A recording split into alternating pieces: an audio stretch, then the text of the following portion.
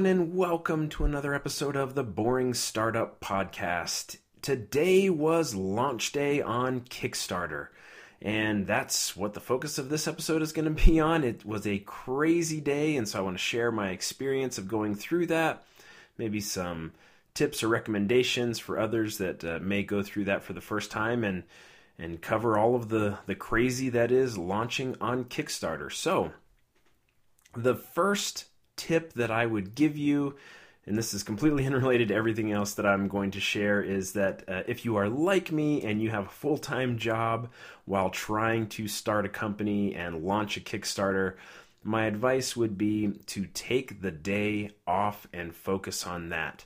It is hard to get anything done if you are trying to do all the things involved in launching your project on Kickstarter is what I found today. I did not take a day of vacation and was really distracted, putting in time at work, and then had to work later than I normally would to make up time and things, and it would have been a whole lot easier if I had just taken the day off.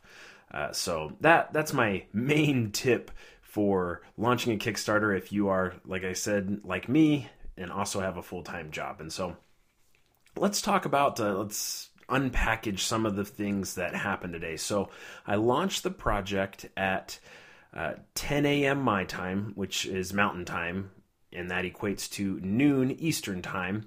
But I did want to give the group of people that I had pre-signed up on the website to be notified of the launch, I wanted to give them a little bit of time to hop on the early bird rewards. I wasn't expecting the early bird rewards to completely disappear in 10 minutes. In fact, I still have early bird rewards available, but I did want to give them some extra love and say, hey, for signing up early, I want to give you notice ahead of time before the, quote, official launch, where I post on social media and start reaching out to news outlets and things like that. And so I actually clicked the launch button on Kickstarter at 9:30, like 3 a.m. my time. And that really creates this chicken and egg problem that I found. And there's maybe a way around this, but I couldn't figure it out in Kickstarter, which is you don't have the final URL for your Kickstarter project until you've actually clicked the launch button. So all of the URLs I've been sending to people the last several days have been this preview URL that has a token and all this other stuff, but it wasn't the final URL, which, again, as far as I could see, was only available after I launched the project.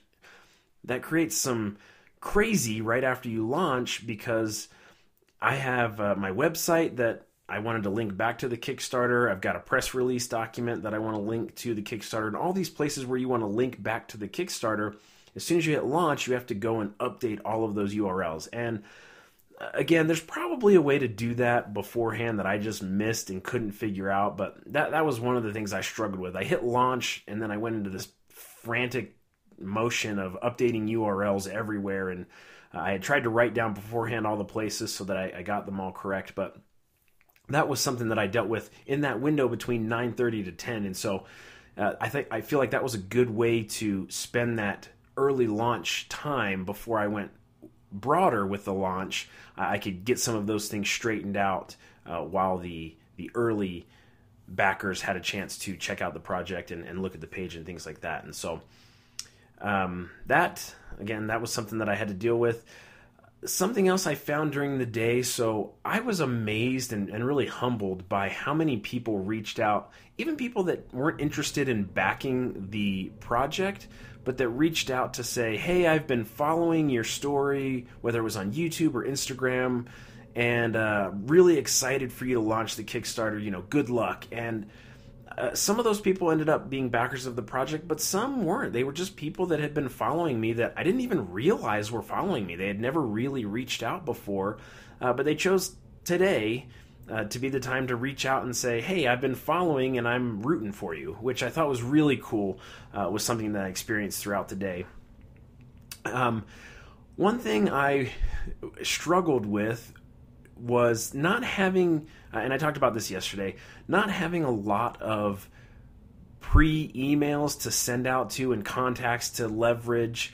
I really was not expecting too much out of the first day, but you can't help but look at the ticker all day long. So you've got the dashboard open, you're hitting refresh, and you're so used to all these projects on Kickstarter where you go to the page and the ticker's just constantly updating because so many people are backing it, and sort of this Kickstarter envy where you're like, man, it's amazing. The number just keeps going higher and higher and higher.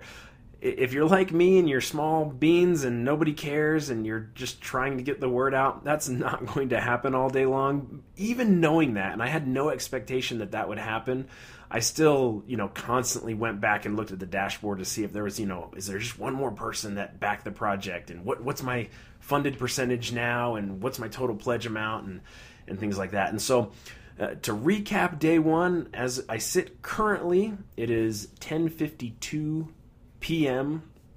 Mountain Time on March 4th. Yeah, we're still on March 4th.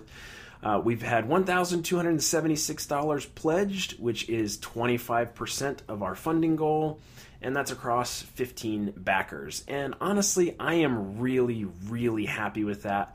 When I first launched and I just kind of did some quick math in my head, I felt like if I could do $1,000 on the first day, that would be great. That was my goal. My goal was to do $1,000 in day one, and it sort of leveled off for a while at 991 or 966. It leveled off there for several hours, and I figured, that was probably the end of day one before we got into day two. But a few backers came in at the end of the day here and pushed us over the 1,000 mark, and so I'm really, really pleased with that.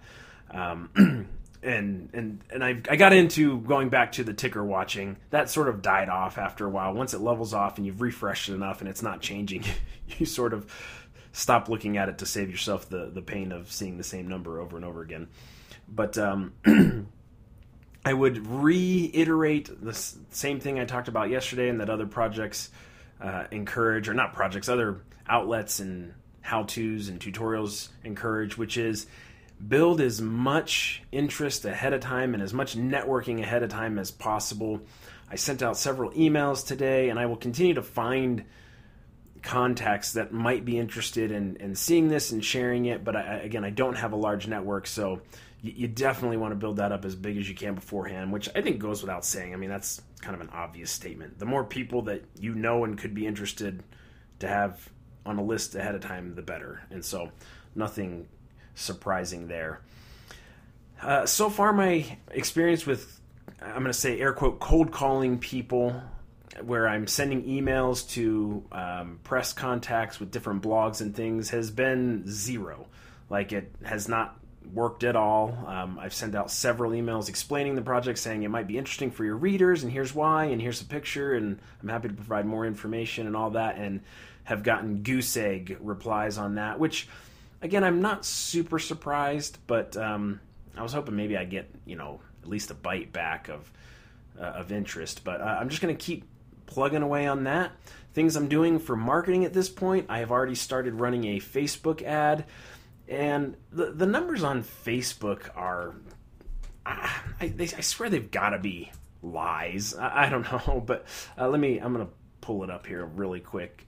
From running the ad, I posted a link over to the Kickstarter. I'm running an ad with a picture of the puck, and the numbers are coming up now. The post has reached 2,168 people.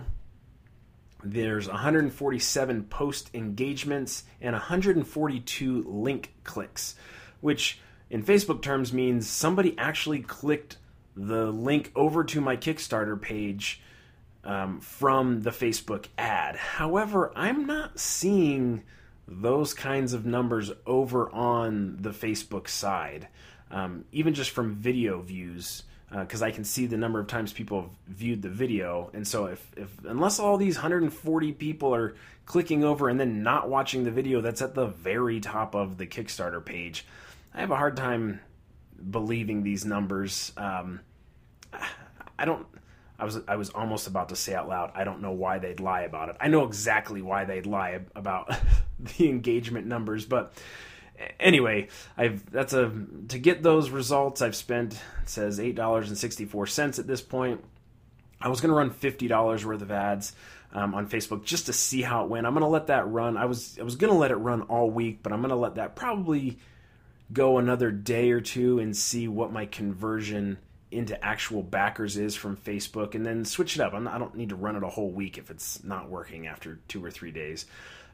Something I want to do is do hyper targeted advertising where I film specific versions of me talking about the Smart Puck for different teams and fan bases. So addressing Leafs fans or Blackhawk fans or Senators fans or Penguins fans or Capitals fans, and doing ad creative around things like that to just play around and see what works and what doesn't work. But that's what I'm doing so far to boost. I have Joe, who I heaped praise on last time, came through again. He's amazing.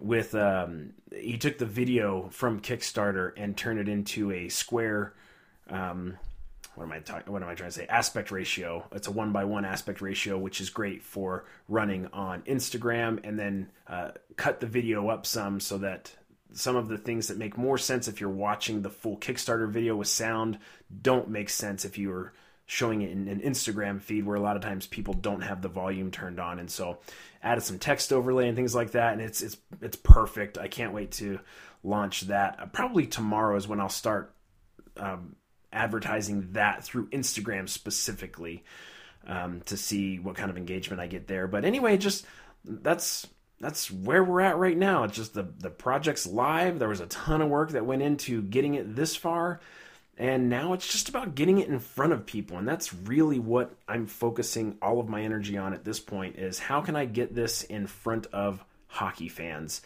Which, going back to Facebook, is one of the things I really like. Their targeting ability is insane. And so I can target the ads to people in the United States and Canada who are fans of the NHL and specific teams. And so it's really great targeting. But again, I think it seems like the numbers are a little inflated, and I'm not seeing those high numbers translate to action over on my Kickstarter page. So I need to keep playing around with that and see where we go with that. So in addition, I've got some Google credits I'm going to try. I'm going to try a bunch of things. I'll report back on this podcast how different things are working that maybe you can get some insight from, or maybe I'll find out all of the wrong ways to do everything, and then you'll know those too, and you'll know to do them differently. So that is the update for today. I will continue to keep you posted as we go through. I'm expecting, like most projects, to have a little spike here at the beginning, and then a lull through the middle, and then maybe a spike at the end of backers. But I'm going to try my best to keep that steady by reaching out and finding that unlock. Again, I think my sense is, I don't know, and we'll find out together. My sense is I just need 1 or 2 key contacts of somebody that can help me break through and get reach a broader audience, targeted audience in the right way to really have this take off with hockey fans. And so that's going to do it for today's episode. Thank you so much for listening, and please join us next time as we continue the process of trying to grow our boring startup.